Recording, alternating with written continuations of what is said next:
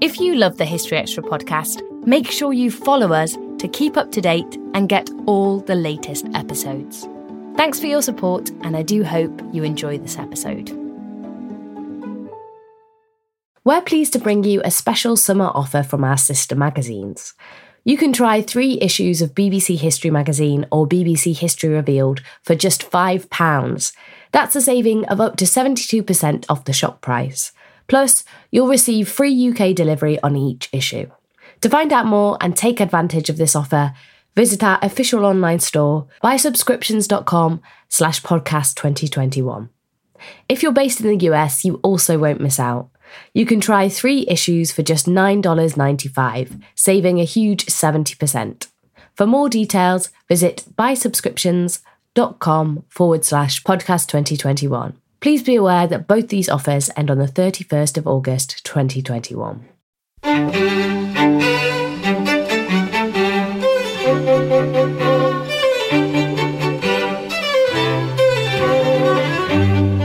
Hello and welcome to the History Extra podcast from BBC History Magazine, Britain's best-selling history magazine.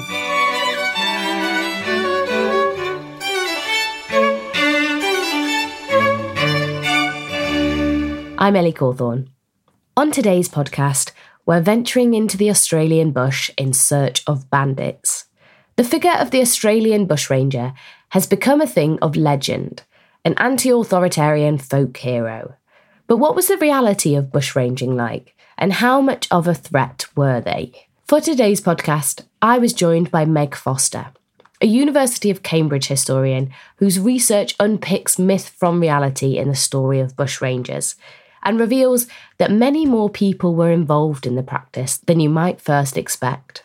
Thanks so much for joining me, Meg, to talk about the colourful history of Australian bushrangers. So before we go any further, what was a bushranger? Well, I guess the potted definition is an Australian version of a highwayman. So a robber, thieves who committed robbery under arms and roamed throughout the Australian bush.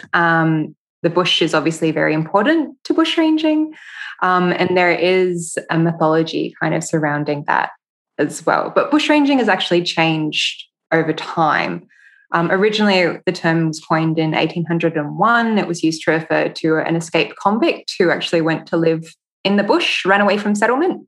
And it was only later that it became associated with a distinct type of crime, because when you were living in the bush, especially in the early days of the colony, there weren't really any ways to survive apart from committing robberies.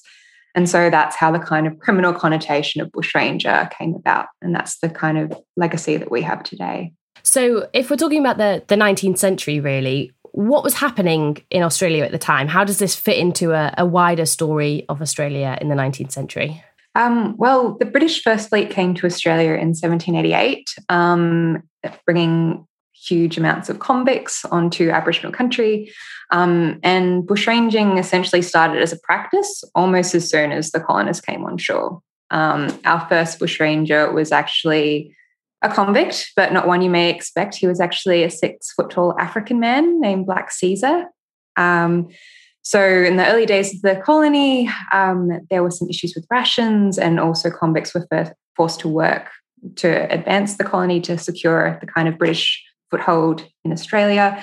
And not everyone wanted to be there. Obviously, they were criminals. They were sent over as prisoners. And so some people ran away, and Caesar was one of the first to run away to attempt to live in the bush. And he took a gun, he stole from the early colonists, and then increasingly was brought back, punished, ran away again, and then ended up having actually a gang to once again ran away, lived in the bush.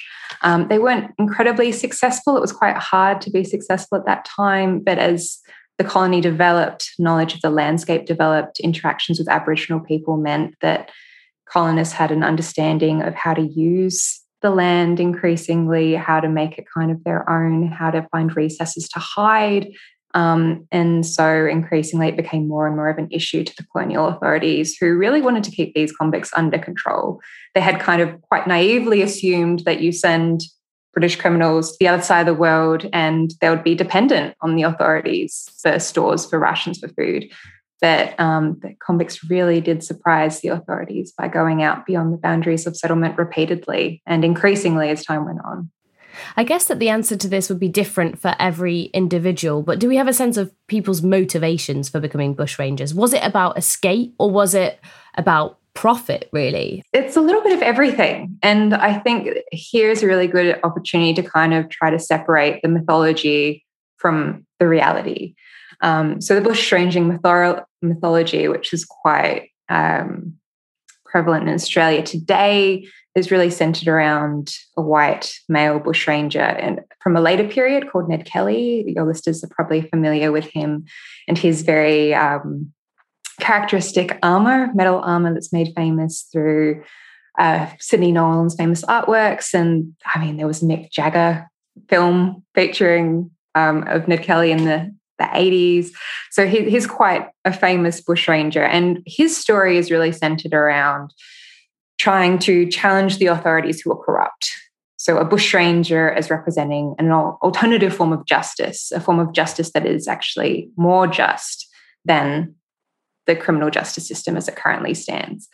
And that's where the idea of bushranging really came about in Australia. That's the kind of legacy that has the most traction in Australia today. Bushrangers are Australian national heroes. I mean, you may even remember in the Sydney 2000 Olympics, there were streams of Ned Kellys running around the opening ceremony. This is how a lot of Australians self-identify with that idea of being the underdog, of fighting against authorities, of trying to kind of claim something that's a form of freedom and liberty that would otherwise be denied to you. So it's quite similar in a way to the way that in Britain we talk about or think about, say, Robin Hood or highwaymen, for example. Exactly. And there have been a lot of folklorists in particular who have really tried to draw that connection quite explicitly and say, well, highwaymen committed robberies and were sent to Australia as convicts. And even then, British people brought out traditions and ideas about highwaymen, and then they kind of became bushrangers and used those traditions. But my research actually tries to look critically at that type of connection as well. So in some instances that was clear, but I think it's been assumed rather than actually interrogated. So my research for Newnham College at the moment in Cambridge is to try to see what were those connections. Is there some type of quantitative connection between the two? Were highway robbers in Britain more likely to commit bushranging in Australia? And my preliminary evidence suggests not really. There doesn't seem to be that type of connection, although there definitely were some cultural traditions that carried over. And that, I think, is one of the most interesting things, because even when a lot of convict bushrangers in the early period, for example, committed these crimes, they would say that they were doing it to kind of share the wealth of the colony in some instances. And those instances are always really interesting because you go back and look through and it's like, actually, you robbed poor people. Poor people were often the victims of bushrangers' crimes. They were easy to pick off. Bushrangers were often very opportunistic. They would take people as they came. And so even that kind of discrepancy between what bushrangers are saying about their actions and their motivations versus the reality of the crime is quite interesting, because there's clearly some understanding that they may have more lenient treatment before the law, or they may get more popular support if they claim to be a Robin Hood-esque character. But on the ground, it was often quite different. I want to ask you about Ned Kelly in a moment, but before I do, I wonder if you could give us a sense of the Australian bush at this time, because it's very different to, say, an English forest or an English highway, isn't it? Incredibly. And that was one of the things that kind of confronted the settlers when they came out to begin with. It was different to anything they'd ever really encountered before. But I should also say that, once again, talking to the complexity of things that we use quite shorthand terminology for, the bush encompassed a huge variety of different environments. So in some instances, there were very close, compact forests and like kind of dense shrub that was very hard to get through. In other instances, there were open grass fields that Aboriginal people had cultivated through things like fire stick farming and land practices that had been dating back tens of thousands of years. In other instances, there were kind of rainforest areas, and all of this kind of very vastly different geography is kind of all known by the bush. But it kind of became shorthand for any kind of what the British saw as uncultivated land. So land that they hadn't gone out, they hadn't cleared, they hadn't established their forms of agriculture on. So in a way, the bush is not British land cultivation. That's probably the most encompassing or specific way I can think of actually labeling it, because otherwise I think it gives a kind of false idea that it's just one thing, and it's actually very diverse. But it'd be quite hard to survive in some instances, is that right? Yes, incredibly so. But it also depended on the convicts' experiences previously. So a lot of convicts who came to Australia had urban experiences, and they were often the ones who found it the most difficult to adapt to living in the bush, because if you'd grown up somewhere like London, you didn't really have that type of experience on any type of land. People from rural areas usually had a bit better time adapting, understanding how to actually produce different forms of agriculture. But really, I need to stress, and a lot of the early European accounts left this out, but I need to stress how much convicts learned from Aboriginal people. And so there were these instances of communication, negotiation, and dialogue between convicts who ran away and Aboriginal people that actually expanded the convicts' idea of the landscape too. So you've got the officials who have their kind of plans set by, Whitehall as to what would happen in the colony. Then you've got the convicts who often pushed beyond the boundaries of what they were expected, went beyond the settlement, went out and actually engaged with Aboriginal people. But of course, those interactions weren't always positive, weren't always friendly, and increasingly there was frontier violence as well. But I think that just really giving credit where credit's due in terms of how the colony was established, Aboriginal people were really crucial in giving the British settlers a lot of the knowledge that they then used to establish what is now Sydney and New South Wales. You mentioned earlier, of course, Ned Kelly, and I wonder if you could just tell us a little bit more about his story, because as you say, I think he is the quintessential bushranger in popular memory and will probably prove that he's not the only type of bushranger that there was. But what do we know about him if we start to unpick mythology and get to the reality underneath? Yeah, so Ned Kelly was born in the 1850s. He had Irish parents, and that kind of Irish heritage, Irish ancestry, and Irish position in relation to the English and Irish position in relation to authority is quite important in his story and how he fashions himself. So he writes a letter called the Jerilderie Letter when he's on the run as a bushranger, and it very explicitly draws connection between the tyranny, the English tyranny in Ireland, and the tyranny he experiences and his family experiences at the hands of the authorities.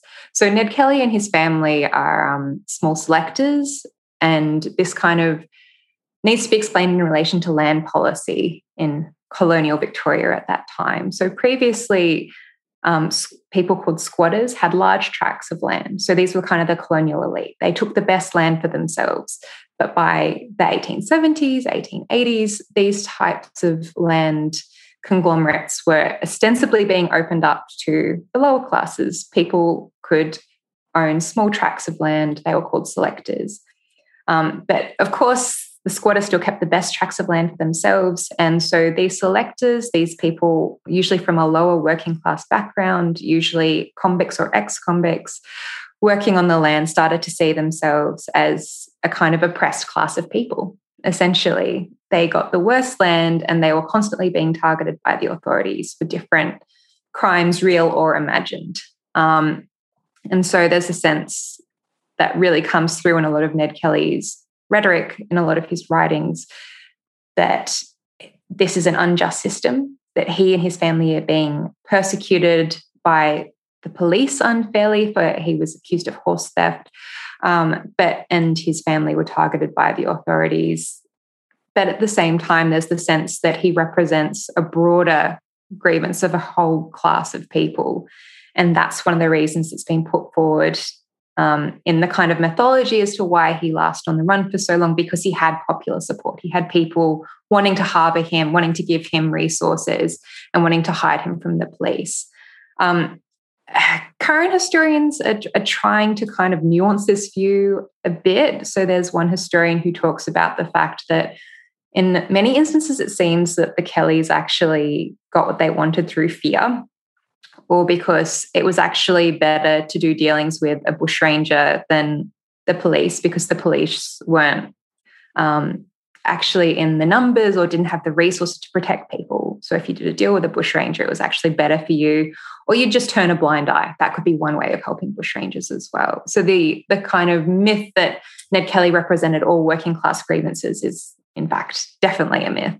But there is something still there, and there is something that still resonates with a lot of people today. And that, I think, that strand of that class grievance and the kind of unjustness of that still pervades the kind of legend today. And there is a grain of truth to that, definitely. Do you think that that is why Ned Kelly is remembered when other bushrangers aren't? That kind of anti-authoritarian heroism, as it were? Definitely.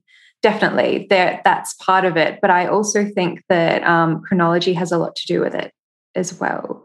So a lot of people don't know that Ned Kelly is actually like almost 2 decades too late to be part of bushrangering's golden age, which is the 1860s. So the 1860s saw bushrangers not predominantly as convicts, but as the children of convicts. They called themselves the native born.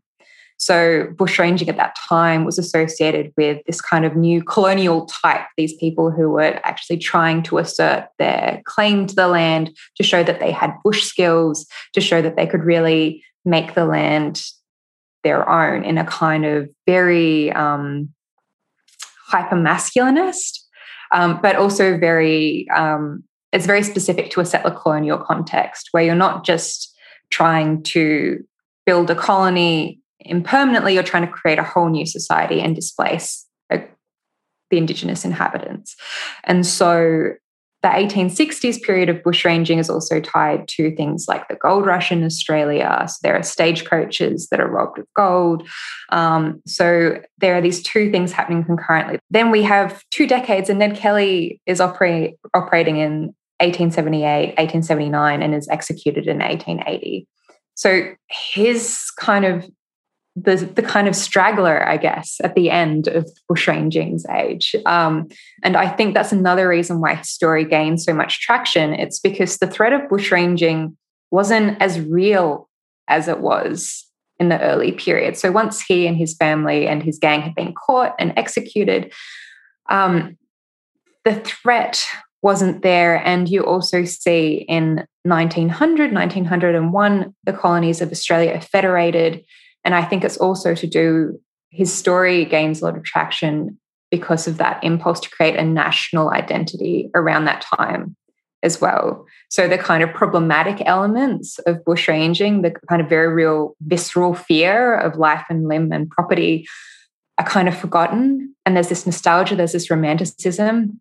And so Kelly's kind of ideally placed to kind of then be absorbed into that broader bushranging mythology around federation. And that, of course, is when you get a lot of the early histories of bushranging as well, which is definitely no coincidence. The two are definitely interlinked.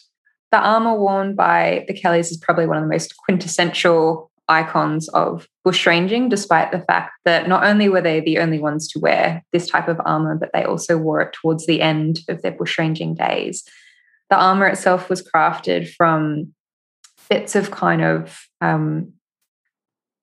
metal stolen from agricultural machines, so like plows and things like that. And it was very crudely kind of bashed into a form of like very rude, crude, curved metal that served as like a body plate, and there was a plate further down. But most quintessentially, there was a helmet that was kind of rectangular with like a very thin slit rectangular box for the eyes.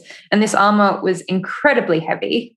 It's astounding that they were actually able to move in it. And also it wasn't very well fashioned. either. So part of the metal was very thin in places and couldn't actually be bent. Part of it was quite thick. And so it would have meant that it was incredibly difficult to try to balance. But the metal armor came in towards the end and is one of the reasons in folklore that the Kellys actually were able to survive as long as they did for a gun battle at the rural town of Glenrowan in Victoria. A lot of the gang died and Ned Kelly was then captured there with wounds from the battle. Still to come on the History Extra podcast. What I really hope to do is to allow people to see these amazing figures on their own terms and try to see how they would have seen their actions and how they understood their place in the world. And then by extension, we can understand something more about ourselves as Australians, but also the kind of interconnected nature of Australian history with other parts of the world. This episode is brought to you by Indeed. We're driven by the search for better, but when it comes to hiring, the best way to search for a candidate isn't to search at all. Don't search, match with Indeed. Use Indeed for scheduling, screening, and messaging so you can connect with candidates faster. And listeners of this show will get a $75 sponsored job credit to get your jobs more visibility at Indeed.com/historyextra. Just go to Indeed.com/historyextra right now and support our show by saying you heard about Indeed on this podcast. Terms and conditions apply. Need to hire? You need Indeed. We don't always realize just how much our negative thoughts and experiences stick with us and weigh us down. You may find your brain constantly running through a highlight reel of bad moments. That comment your friend made last week that hurt your feelings. That frustrating thing your mum does. Or that silly thing you said in a meeting. Maybe it's time to get it all off your chest. Whether it's a tiny annoyance or something much bigger, talking about it can give you some relief and lead you to a potential solution. That's where therapy comes in. It's a safe space to share whatever's weighing you down and learn to process it, so your internal highlight reel can focus on the good stuff. And BetterHelp offers affordable online therapy on a schedule that works for you. Connect with a licensed therapist by text, phone, or video call. Start the process in minutes and switch therapists anytime. Let it out with BetterHelp. Visit betterhelp.com/historyextra today to get 10% off your first month. That's BetterHelp, HELP.com/historyextra. So, of course, although Kelly may have been the most famous bushranger, of course, he wasn't the only one, as we've discussed. And your research reveals that bushranging also wasn't only just a pursuit for white men. What kind of people have you uncovered being involved in bushranging? Yeah, so it's actually a lot more diverse than you would immediately think, and definitely a lot more diverse than mythology allows. So in my recent book, I look at Aboriginal bushrangers, Chinese bushrangers, female bushrangers, and an African-American bushranger as well. So these are people who challenge colonial society not just through their criminal exploits, but because they really challenge understandings about race and gender at that time too. And that's the reason why they were written out of the mythology. But I think that they also can provide really interesting windows into colonial society that would otherwise be closed, because those instances of rupture and crisis surrounding their activities just really bring the fault lines of colonial society into stark relief. I wonder if you could give us some examples of some of the more surprising bushrangers that we might not expect. Yeah, of course. So there's one bushranger called Black Douglas, and he operated on the Victorian goldfields of the 1850s. He has all these terrible crimes attributed to him. He's meant to have murdered a white woman at a place called Avoca. He's meant to have committed countless robberies. But when my research into him kind of indicated very quickly that he actually wasn't this character. He kind of became a colonial boogeyman in the imagination of the time. But going back through the records, he was only ever convicted of drunken disorderly conduct, sly grog selling, and 2 very minor assaults. Encountering the material in the 1850s, where he's the most infamous, he's constantly referred to as Black Douglas. They don't give him any type of racial characterization. And that's very unusual because people on the goldfields made these distinctions all of the time. There were Aboriginal people on the goldfields too. They were constantly talking about Maori people, talked about so-called African blacks. And yet with Black Douglas, he was always just referred to as Black.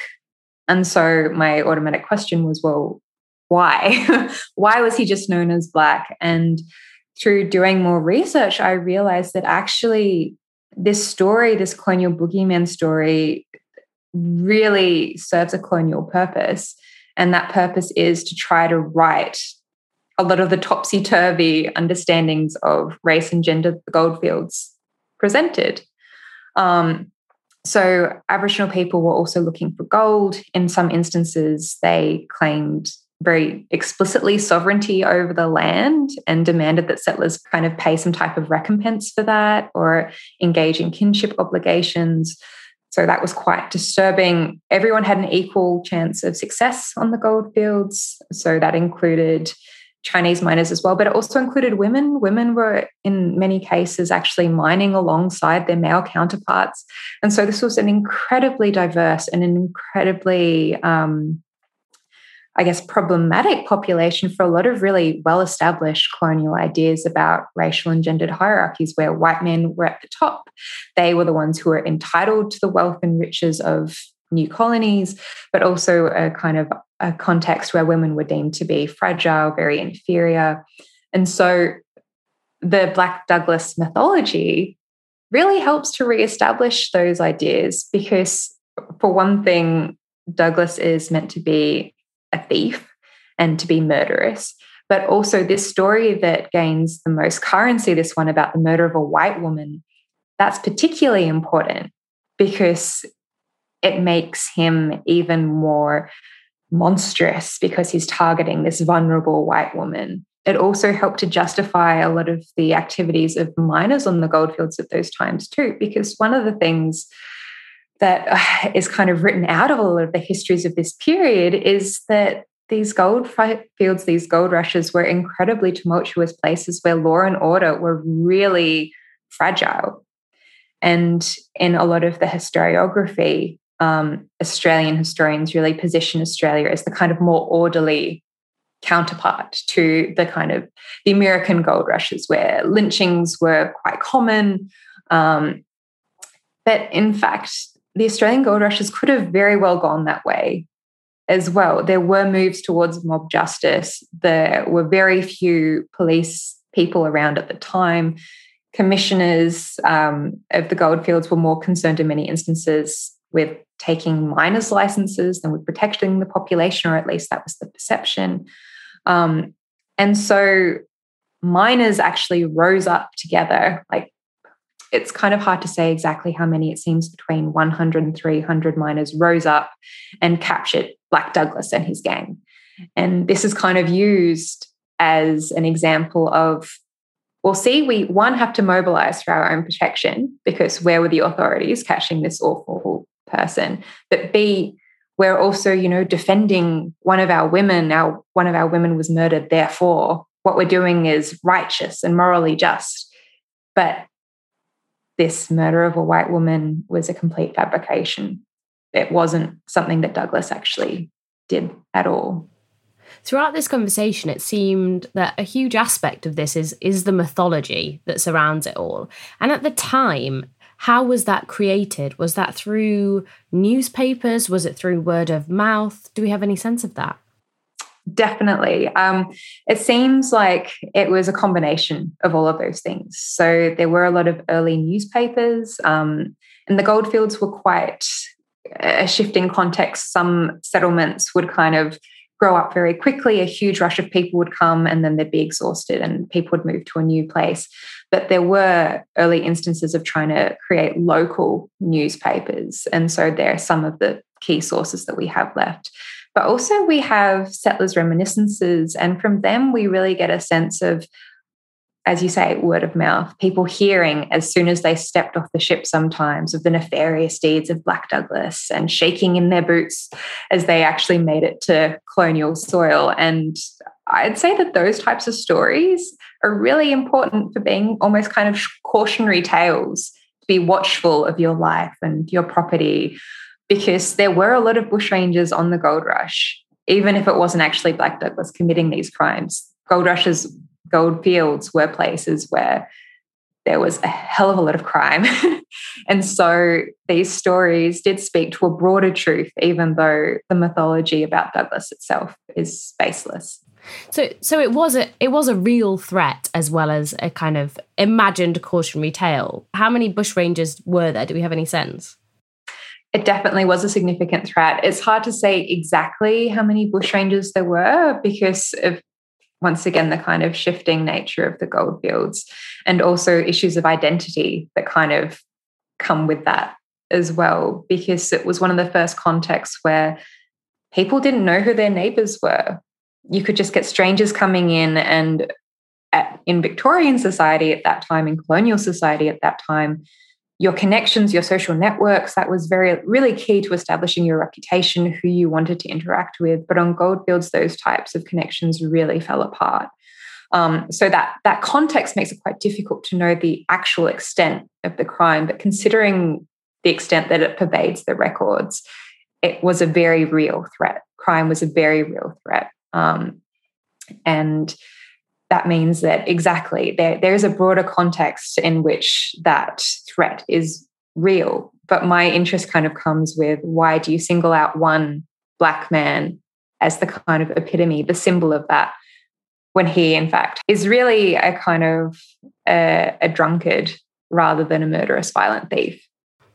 You mentioned Aboriginal bushrangers, and I wonder if you could give us some examples.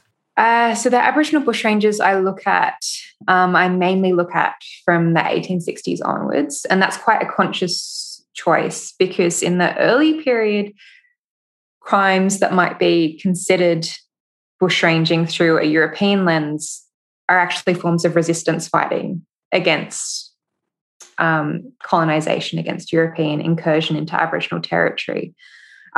So there definitely are instances of Aboriginal people using weapons, stealing goods, things that we would consider to be typical bushranging crimes. But by about the 1860s in New South Wales, frontier warfare had largely ceased. And from that period, you can actually see the bushrangers I look at are definitely tapping into bushranging as we understand it today. So one of those bushrangers is a Warramai Aboriginal woman called Mary Ann Bugg. So Bugg was born in New South Wales, and she was the daughter of a convict overseer of the Australian Agricultural Company and a local Warramai Aboriginal woman. And she was also more famously known as the partner of a white male bushranger called Captain Thunderbolt. And so for several years in the 1860s, they were operating together on the run from the law. In the kind of more conventional or rather traditional histories about Thunderbolt that have existed, she's been on the sideline of his story, kind of like a loyal helpmate in the background of the action. But she was actually an incredibly intelligent, incredibly active, incredibly savvy woman herself. She'd been sent to Sydney to be educated when she was younger as a child. Her father had sent her to Sydney. And that was very unusual for the rural population at the time. So Mary Ann knew how to read and write, and Thunderbolt didn't. And yet by the end of their time together, Thunderbolt could sign his name. So it looks like she actually taught him to write. She also was said to have actually participated in some of the robberies herself. And in one instance, she is heavily pregnant and she's captured by police who are originally looking for Thunderbolt and his gang. The other male bushrangers have scampered off. Mary Ann's there with her child, pregnant, surrounded by stolen goods. And she actually is meant to have leapt off her horse onto the police officer, attacking him, tearing his shirt to ribbons, and challenging him to single combat and taunting him with cowardice for capturing her and not Thunderbolt. So, of course, there is definitely an element of colonial exaggeration, drama, theatricality about that story, but it seems that something like this happened. And she's also incredibly interesting for the way that she knew how to really play to different audiences as well, because by the time Marianne is actually captured, she's brought to court on a charge of vagrancy for not having any kind of formal place of residence or means of support. She's dressed as a respectable lady. She claims that she is not a vagrant, as her husband, Frederick Ward, keeps her. And this is despite the fact that she and Ward never actually married. And despite the fact that previously she'd actually told the police herself that she'd engaged in several robberies and had also done other masculine pursuits like hamstringing cattle with a shear blade, and had basically traversed most of New South Wales as well. So she's a person who really was hyper aware of her public image and when to kind of define herself by her actions or to play into colonial ideas. In this instance, in the 1860s, it didn't work. She was actually taken and imprisoned. But there was actually a big kind of backlash in Parliament against her imprisonment. But it wasn't for the reason we might expect. So at the time, Aboriginal people were exempt from the Vagrant Act, the idea being that Aboriginal people were supposedly naturally nomadic. And so to deprive them from wandering about their native home was kind of unjust or tyrannical. And what's interesting here is that these parliamentarians drew on essentialist ideas about Aboriginal people and paid absolutely no attention to any of the actual facts of her case, the fact she was educated, the fact she had actually undertaken a lot of these robberies herself and was an active participant in her partner's criminal dealings. But what's interesting for me as the historian is going back and looking at the arguments that are being made, the way that she's being characterized, and also the way that she is actively engaging in certain characterizations herself and whether they're successful in certain instances or not. So how did bushranging come to an end, as it were? What led to the demise of the Australian bushranger? This is a very complicated question. It's one that I've been struggling with because it's hard to say what the endpoint actually is. So most historians do look at Ned Kelly and say his execution in 1880 is the endpoint of bushranging. But then we have an Aboriginal man in 1900 called Jimmy Governor. He murders the white women and children of the family of his employer, and then goes on the run, robs people, and explicitly calls himself a bushranger. Very explicitly makes that connection himself. And at the time and since, he's still quite an infamous figure in the colonial Australian imaginary. He's solely been known as a mass murderer. But he self-identifies as a bushranger. And he's also really tapping into a lot of the popular culture that's starting to emerge on bushranging as well. So it seems likely that he actually read about Ned Kelly, even though he was only 5 when Ned Kelly was executed. There was still in local newspapers kind of reminiscences and local histories about Kelly's exploits. He also seems to have read some highwayman and cowboy literature as well, which is quite interesting. Deadwood Dick novels, Jimmy Governor claimed to have been inspired by in his exploits as well. And so I look at Jimmy Governor not as a bushranger, not to condone or explain away the atrocities that he committed, but rather to try to understand the way that he saw himself, and also kind of bring back kind of one of the great ironies, which is that Jimmy Governor has been removed from the bushranging tradition because of committing murder. And yet other bushrangers who were celebrated committed murder as well. Ned Kelly murdered police officers, There's evidence that he actually tried to derail a train that was carrying civilians as well as special police officers, reporters. That train contained at least 2 women. The derailing was prevented, but at the same time, it shows that kind of murderous intent.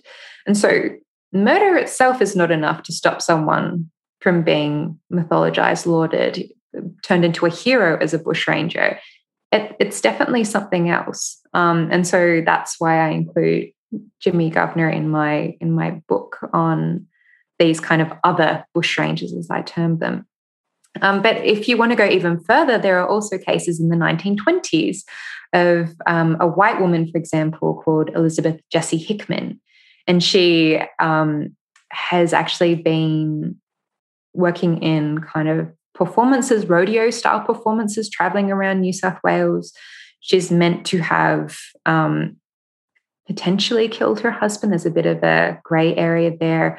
But she definitely engaged in cattle rustling, stealing cattle, and then kind of went and lived on the run. She had a certain cave that was meant to be a hideout. And in the local community today, she's remembered as a bushranger. And yet she never committed robbery under arms. So she never actually held someone up at gunpoint, which is meant to be the typical bushranging crime. I mean, she's decades after Kelly, so she's meant to have been well after bushranging formally came to an end.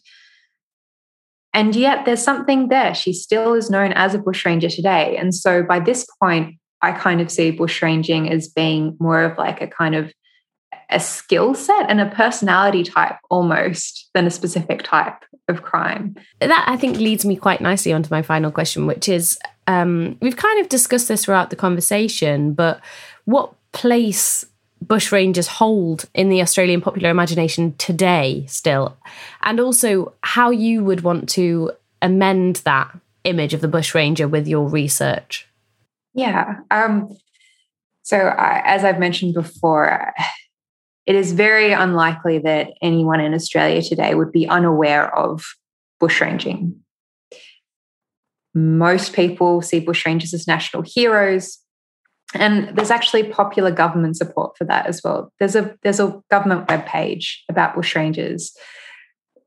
A lot of Australians self-identify with the bushranging mythology, with the kind of mystique, the idea of the underdog, the fighting against adversity, the idea that you're somehow making the world a better place through bringing about a more kind of rough, but also a very real form of justice. That mythology is so pervasive that there are many studies of the sociology of bushranging in Australia today. So there are even studies about people with Ned Kelly tattoos are apparently more likely to die violent deaths than the regular population. So there is definitely a pull. Bushrangers still sell as well. If we look at it commercially, the amount of films, the amount of books that have been written for popular audiences, bushranging is a part of the Australian national mythology. You can't show someone a Ned Kelly's helmet and they not know who it is, unless they are quite new to the country. My research tries to really challenge and destabilize our understanding of bushranging as a white male phenomenon, because it categorically wasn't. Even if you look at the numbers and say, well, there were more white men committing bushranging than these other racial or gendered groups, when you look back through the records, the very tangible, visceral fear that people felt about these other bushrangers and the extent to which they really did have influence. Discussions about these figures changed legislation, led to intense parliamentary debate, changed the whole composition of certain communities, and had enduring legacies that remain till the present day. So you can't say that these people are without influence. And so I think what I really hope is to show that while this national tradition does have broader transnational origins, but I also want to kind of be cautious about saying that, oh, we can just add these people to the pre-existing bushranging tradition. And it's all great because we were always diverse. And isn't it great we've got this multicultural history now? Because racial and gender difference defined these bushrangers' life. lives. It defined how they were treated. It defined the barriers and the boundaries that they pushed up against. And so I think uncritically kind of adding them to that mythology is also doing them a disservice. What I really hope to do is to allow people to see these amazing figures on their own terms and try to see how they would have seen their actions and how they understood their place in the world. And then by extension, we can understand something more about ourselves as Australians, but also the kind of interconnected nature of Australian history with other parts of the world. That was Meg Foster.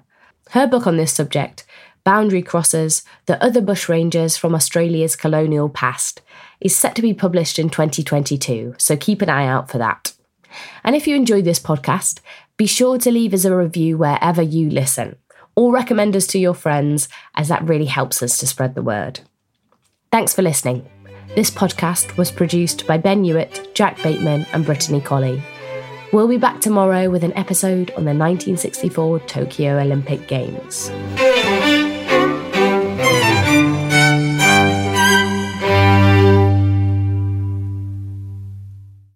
A collision between a Chinese jet and an American spy plane. He came and rammed into our left wing. With relations increasingly strained, what are the chances of things spinning out of control? The Western world was asleep. I'm Gordon Carrera. I'll be exploring the friction in this most important of relationships and asking, has the West taken its eye off the ball? You cannot ignore China. From BBC Radio 4, this is Shadow War, China and the West.